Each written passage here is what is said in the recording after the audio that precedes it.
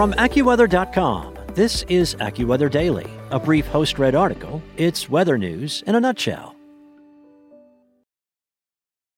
Without the ones like you, who work tirelessly to keep things running, everything would suddenly stop. Hospitals, factories, schools, and power plants, they all depend on you. No matter the weather, emergency, or time of day, you're the ones who get it done. At Grainger, we're here for you with professional-grade industrial supplies. Count on real-time product availability and fast delivery. Call, click Grainger.com, or just stop by. Grainger, for the ones who get it done. From AccuWeather.com, this is AccuWeather Daily, a brief host-read article. It's weather news in a nutshell. It's Tuesday, May 10th, and an extraordinary alien-looking cloud was spotted over the southeast before sunrise last Friday. But experts say it can be explained.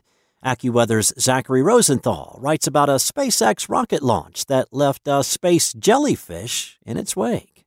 SpaceX successfully launched its Falcon 9 rocket before dawn on Friday, May the 6th, carrying 53 new Starlink internet satellites into space. Early morning stargazers across the southeast were able to catch a view of the rocket launch and the stunning out-of-this-world cloud it left behind.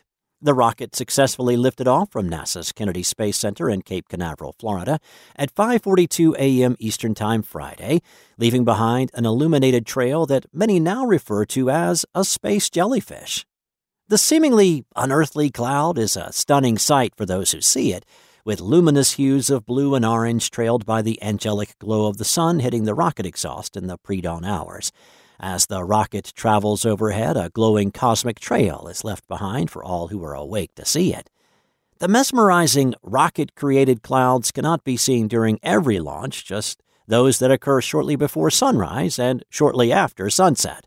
AccuWeather meteorologist Brian Leda said, "As the rocket climbs through the Earth's atmosphere, it eventually emerges from Earth's shadow and is illuminated by sunlight. The extraordinary sight is not all that uncommon in Florida and parts of the southeastern U.S.